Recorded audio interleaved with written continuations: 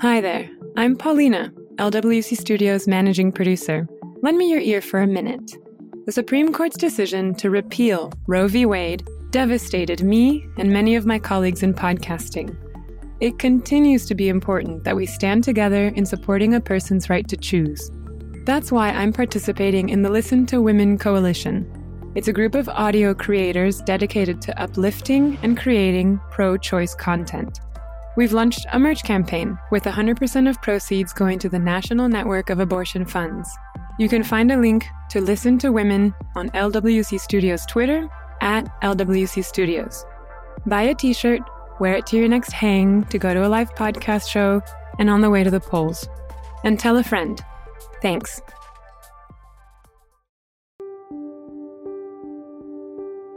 $70 million adults in the United States have a criminal record. I'm Mitzi Miller, and this is 70 Million, an open-source podcast about people and communities taking on the broken criminal justice system.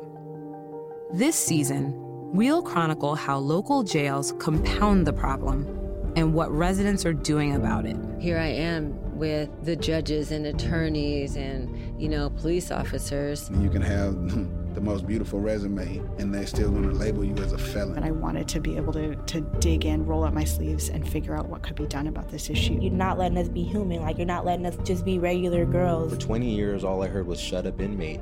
And now all of a sudden, I have a voice. The headlines. The attack on Iraq has begun.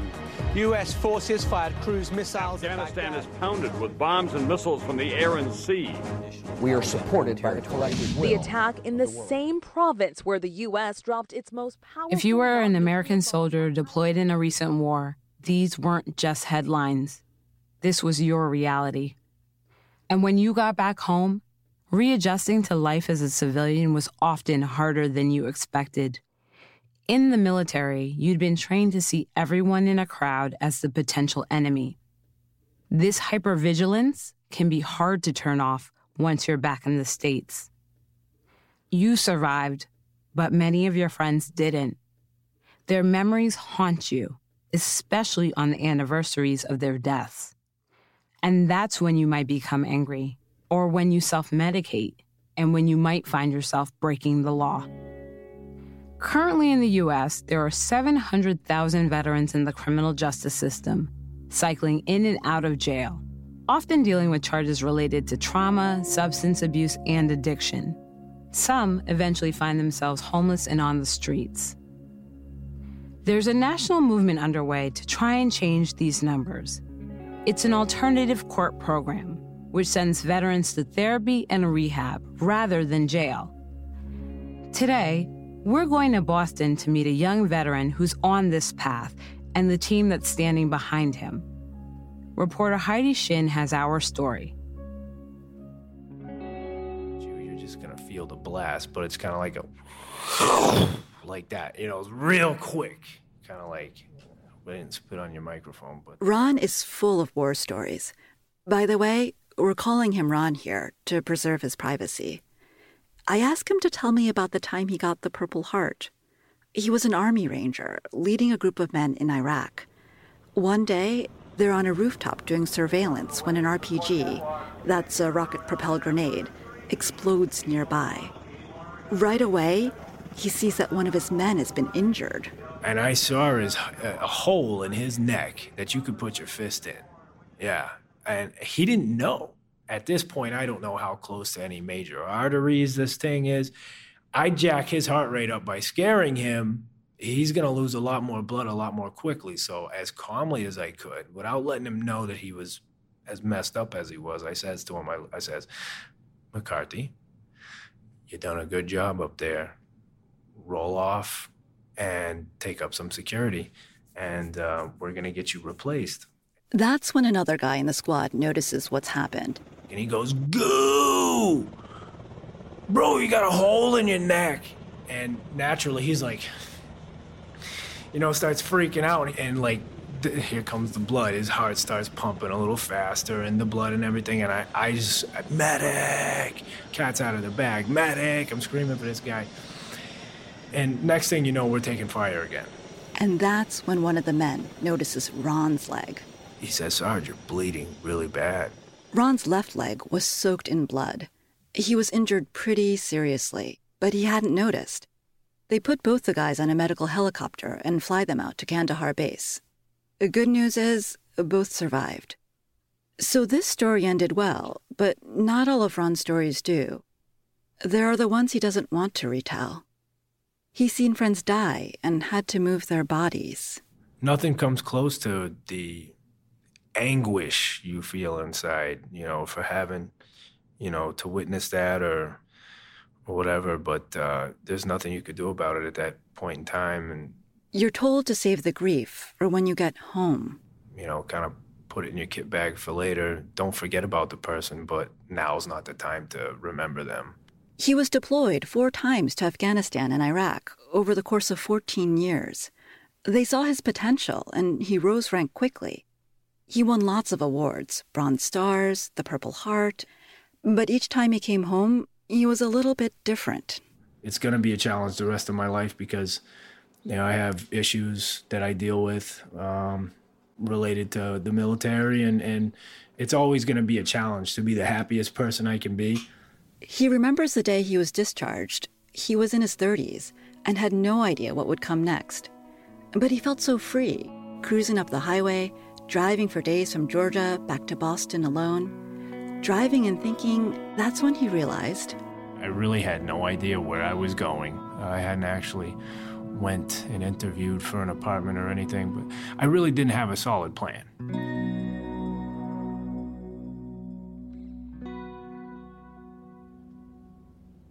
It's very challenging. I think we are not set up appropriately for success for the transition. Shirley's Canales knows Ron from the Boston Veterans Court.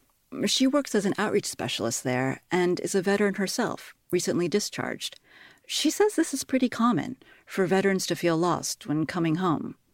You go from having everything provided for you, your housing, your clothes. We have our own banks, we have our own barbershop. Everything is on the base, the nail salon, everything. Your entire life is on the military base, and for many, it's the only life you've known since you were 18. So when you get out of that, you kind of get lost. In the civilian world, the rules are different. You're allowed to wear your hair down, put your hands in your pockets, even keep yourself dry in the rain. She remembers waiting for the bus on a recent rainy day when a stranger asked where her umbrella was. I automatically said I'm not authorized to use an umbrella. And you said, I'm not authorized? I'm not authorized. And they looked at me very strange. Your brain is so structured to do something for so long that you forget just the small things like that. It's Shirley's job to help veterans navigate this new world, to get back to school, access benefits, or find jobs. She says that job part, it can be particularly hard if you're coming from the infantry, like Ron. Infantry are, I would say, the backbone of the Army. They're the ones that are in the front line of when we deploy to war. And their main duty is to fight and kill the enemy. And so for them, it's a little bit tricky when they get back because they only qualify for certain positions, and a lot of them end up becoming a cop if they qualify, or security, and they don't have a lot of job options. Ron found a job bartending in Boston.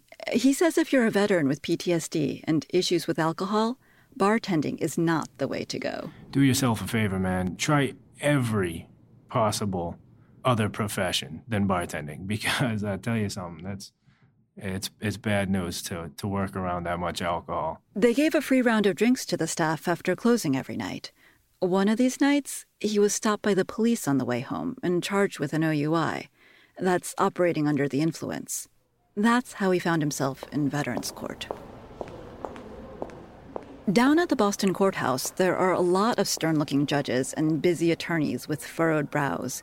You pass room after room filled with them. But when you get to the end of the hall to the Veterans Court, things are different. Is there anything that you want to talk to the court about, or is there anything that we can do to keep you strong and going in the right direction? Judge Eleanor Sinnott sits at the mahogany bench, leaning forward on her elbows, and she smiles the widest smile. She seems to know how everyone is doing. She asks Ron about his family. So how are you doing? Great. How's the baby? Oh, that's terrific. Really happy to hear that. And you know the court will... It's a court for veterans who have committed a criminal offense. Often it involves alcohol or drugs. But instead of going to jail, they go to rehab. When another participant coyly asks for permission to go to Las Vegas for a bachelor party, the judge responds with a look that says, I think you know the answer to that one. Your personal recognizance was shown until April 6th, sustained force for status. Thank you. It's an intense year-long program, which some say can be even harder than going to trial. There are about a dozen participants in the treatment program at any time. Right now, they're all young veterans. They're wearing suits, some wool, some linen, pinstriped, navy. I learn it's actually a requirement from the judge. Because it not only shows respect for themselves, but they get respect from others. I want you to look like the attorneys, not like defendants. At the end of the session, the young men gather at the back of the courtroom. I'm not allowed to record the conversations here, but if I had, you'd hear these guys chuckling. They tell jokes that aren't really fit for radio, gripe about their alcohol screenings, and trade stories from their time in Iraq. Most didn't know each other in combat, but they've become battle buddies here in court. They're pulling for each other and have become an army unit of sorts. It's this camaraderie, a sense of team, that's pretty key to getting through the year, I'm told. In fact, there's an even larger team here, sitting in the courtroom each week. Not just the attorneys, but also a social worker and a mentor. If an issue comes up, they figure things out, help decipher paperwork or next steps for a treatment plan, right there in the courtroom. Outreach specialist Cherilise remembers Ron's first day in court. He was there with his fiancée to see if he'd qualify for the program. He was outside of the courthouse with her, and I remember seeing her pregnant, and he was just anxious, pacing the hallway back and forth. He got there early because he knew he needed to be there early. The military teaches us to be 15 minutes to the 15 minutes to the 15 minutes. To get accepted into the program, vets have to go through a lot of steps. A referral, an intake interview, an assessment by the DA, a substance abuse and mental health eval, an observation day, and finally, approval to join.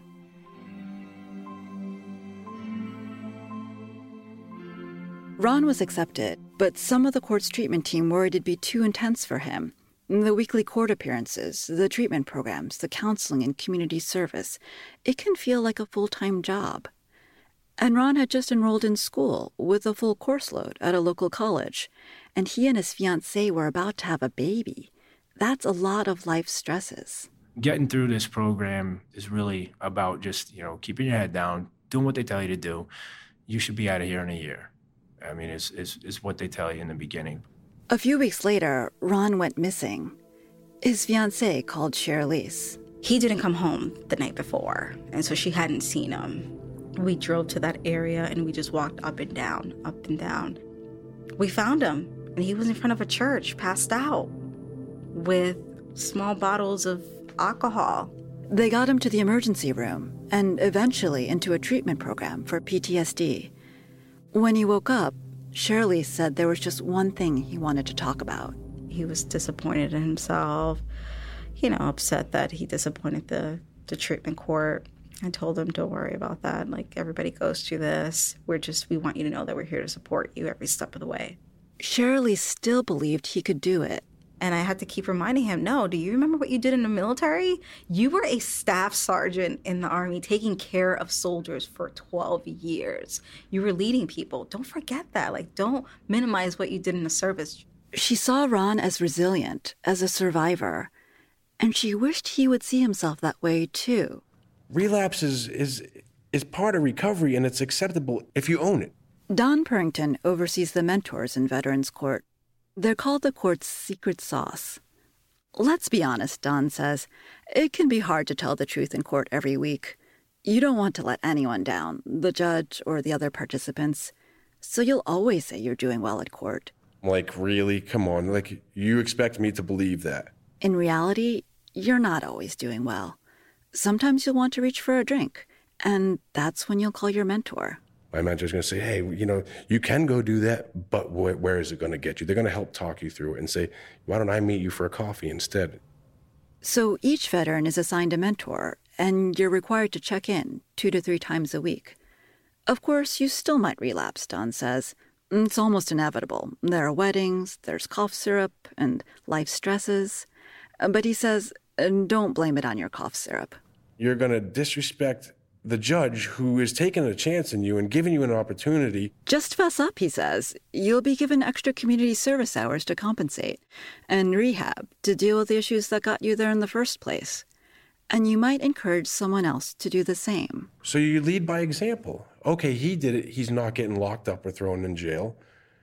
They're working with him. Maybe they'll work with me too. Like many members of the Veterans Court team, Don is a veteran too. He's a former Marine. He wears a suit to court every week, but he rolls his sleeves up. On purpose, he says. He wants the veterans on trial to see his tattoos. They're conversation starters. There's 5 names on here. Cummings, Pasivio, Martini, Perez, and Friend. They were all KIA in Iraq in 2006 in the Anbar province. His tattoos are the names of platoon mates. He lost 5 in Iraq in a few months' time. When he came home from the war... Life was kind of a fog. I was self-medicating with OxyContin, and I developed a huge addiction. Huge addiction. Now he's completely drug-free. But the journey from A to B wasn't so simple. Understanding this is what makes him so good at his job.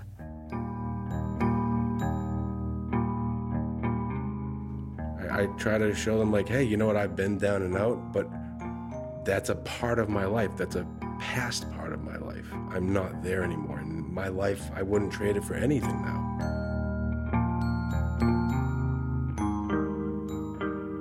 In addition to mentors, the court participants also have access to therapists.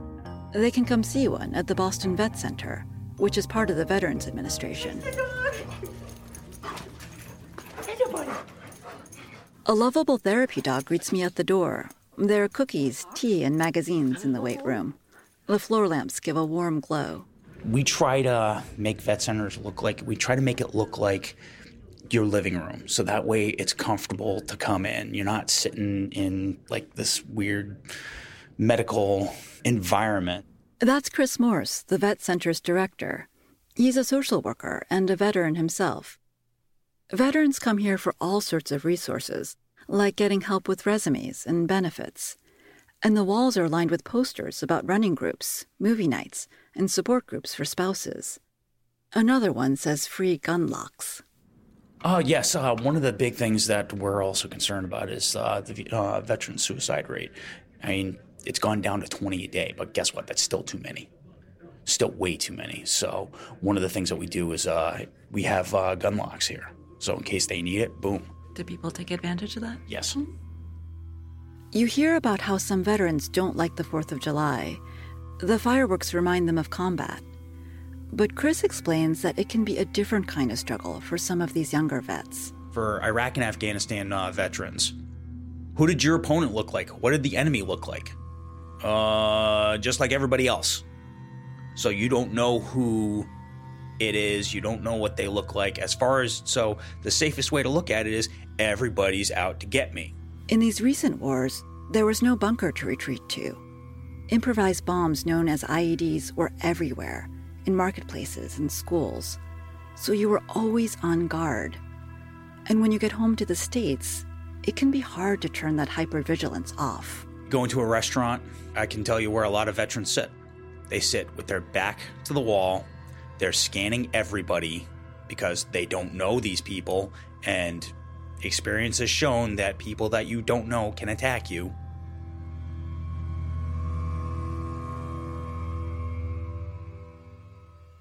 When it comes to therapy, Chris has an arsenal of treatment techniques that combine his military experience with his training as a therapist. Like my favorite, diaphragmatic breathing. Everybody, that's one of our staples, relaxation strategy. Military folks already know it. It's the fundamentals of rifle marksmanship. Recovery doesn't happen overnight, though, he says. It's an ongoing process.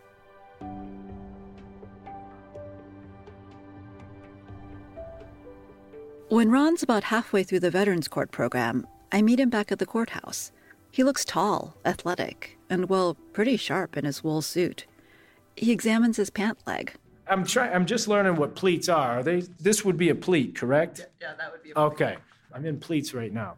The suit actually fit better before, Ron says, but he's lost weight since he stopped drinking. He's also finished an intensive 30-day PTSD treatment program. With an amazing doctor and a pretty awesome treatment team there. It was like going to work. You were there every day from 9 in the morning until 2:30, 3 o'clock in the afternoon. Ron says he's grateful for the treatment court, in part because he knows about the alternative. He knew people growing up who had struggled with anger and alcohol, but they had ended up spending time behind bars. Well, you check the block, yeah, I'm a convicted felon. Good luck. Good luck to you. There isn't much available for you anymore. If you have rent to pay and a family to feed, what are you going to do when you have to make money but you don't have any opportunity? Sometimes what I did for money was exactly what got me in jail, But I know that at the end of the week, I'm going to be able to afford to put groceries, in the pantry or whatever if I go out and do some of these things. He sees it as an issue of social class, having options, that is. And it starts early in life. Ron had been in and out of foster care, and when he turned 18, the recruiter showed up in his neighborhood. Uncle Sam tells everybody about the military, especially guys that age, you know what I mean? At least in my class of people. They came with an offer that was hard to refuse. All this money going on for college. I think when I signed up, they were offering a $20,000 enlistment bonus. So that right there is, $20,000 for a kid who's never had more than $10 in his back pocket, is pretty enticing, correct? But he does see one way of changing things. Unless somehow or another you get the opportunities that, maybe happen for 1 out of 100,000 individuals that are born into that life, and you end up with a ticket to higher education somewhere. Thanks to education benefits for veterans, Ron did head back to school. He's taking a full course load at the local college, and he's getting straight A's. Probation officer Jerry Jerzyk sits to the right of the judge in the courtroom each week. I ask her what kinds of successes she's seen in the treatment program. Does she know the court's recidivism rates, for example? That recidivism question just always cracks me up. Like, what's the recidivism rate? How many people reoffend? How many people, use substances again? Because I don't know. My definition of success is different, I guess, because success for me is based on the individual. Did they drink a drug today? No, then that's a success. So I don't know how you can put that in a pie chart or a graph or a bar graph. Or if someone's been on rocky terms with their family. Like a veteran that gets to spend a great day on a picnic with his family at the Charles River. That's a success. Sometimes it's about moving the needle in someone's life by just a little bit, or maintaining status quo. Still, some argue that treatment courts are a free pass, a card to get out of jail. Prosecutor Tony Rizzo would disagree. I catch him in the courtroom. Tony explains that if a veteran commits a crime, my job is to not only make sure that they're receiving the appropriate treatment here, but I'm also responsible as a prosecutor for the safety of community and making sure that that doesn't happen again. It's the prosecutor's job to make sure the veterans who would be a quote-unquote danger to society don't qualify for the program and are dealt the consequences. And as a former Marine, Tony Rizzo says he can spot a fraudulent application to the court. He knows all the military terms. So if someone fabricates a story to try and qualify for the court, he knows right away. That said, it's clear that the prosecutors here believe in rehabilitation. They talk passionately about giving veterans a chance at treatment. It's another way of thinking about how to keep society safe, by preventing vets from recommitting a crime. Plus, the treatment route can actually be a lot of work. Prosecutor Brett Walker shares this. So when people ask if this is some form of get-out-of-jail-free card, I always tell them, absolutely not. Come and see what these guys are doing. It's more rigorous than any probation is going to be. Twice a week attending NA or Boston isn't the only city with a veterans court. The country's first court for veterans was founded in 2008 in Buffalo, New York, by Judge Robert Russell. He had had experience with drug and mental health treatment courts in the past. And when other cities saw the success in Buffalo, they followed suit. Now there are over 350 veterans courts in the country. They've served over 12,000 veterans in places like San Francisco, Philadelphia, Texas, Montana, Georgia, and Ohio. There aren't yet national statistics, but in the state of Michigan, veterans treatment courts report over half the participants who are unemployed found jobs. A study published in the Community Mental Health Journal says that veterans court participants experience significant improvement with depression, PTSD, and substance abuse. And the Veterans Justice Outreach Program found that veterans referred from treatment courts had better housing and employment outcomes too. And it's outcomes like these which help keep veterans out of trouble and out of jail. The next time I catch up with Ron, I visit him at home. A Cape-style house, so there's many like these in New England. Oh yeah, that's what you call it, Cape-style. Yeah, this is a Cape-style. He's been in the treatment court for over 6 months, and he's a full-time dad by day and a full-time college student by night. He shows me his math textbook and a paper he wrote about Brexit. This was my final for English Composition 102. He's training to be an EMT and a firefighter, but Cherilise from the vet center thinks he'd make a great counselor. She doesn't want to see him encounter any more trauma and thinks he'd be great at helping others deal with their trauma. He has a few months left before he finishes the treatment program.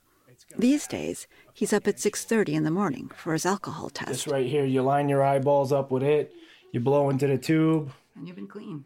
I've been clean. This thing helps make sure you stay clean, so...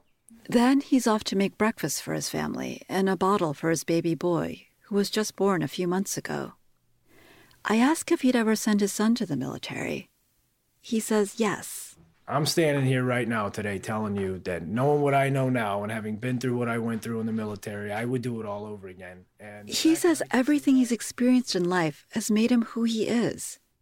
Still, he knows he's changed in irreversible ways.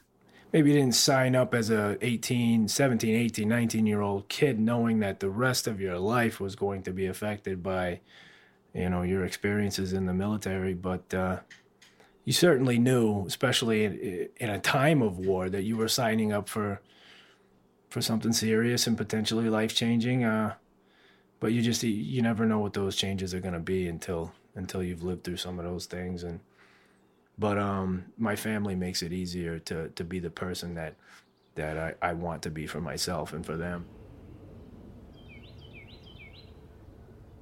For now, it's a beautiful day outside, and he's headed to the zoo with his little boy. He checks to see the diaper bag is packed with a sun hat and enough snacks. As he loads their things into the car, I notice the bracelets on his arm, one for each of the men he lost in his platoon, and a license plate with a Purple Heart to honor this veteran who's resilient and who's survived. In Boston, I'm Heidi Shin for 70 Million.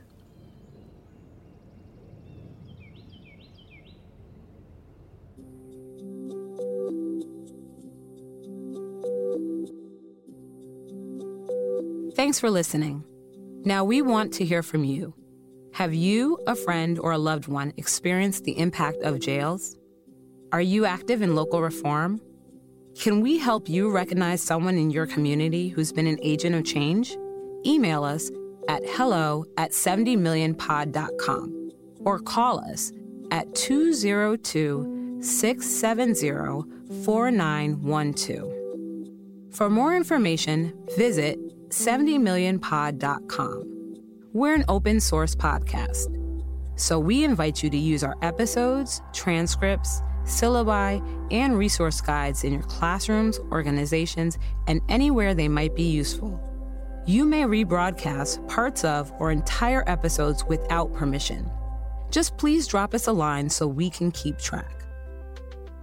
$70 million is made possible by a grant from the Safety and Justice Challenge at the John D. and Catherine T. MacArthur Foundation. The podcast is a production of Lantigua Williams & Co. It's edited by Jen Chien and mixed by Luis Gill. Our associate producer is Olawakemi Alade Sui. Our marketing specialist is Kate Crochow. Our resource guide writer is Amy Alexander. Special thanks to Paula Mardo for production assistance. Juleka Lantigua Williams is the creator and executive producer. I'm Mitzi Miller.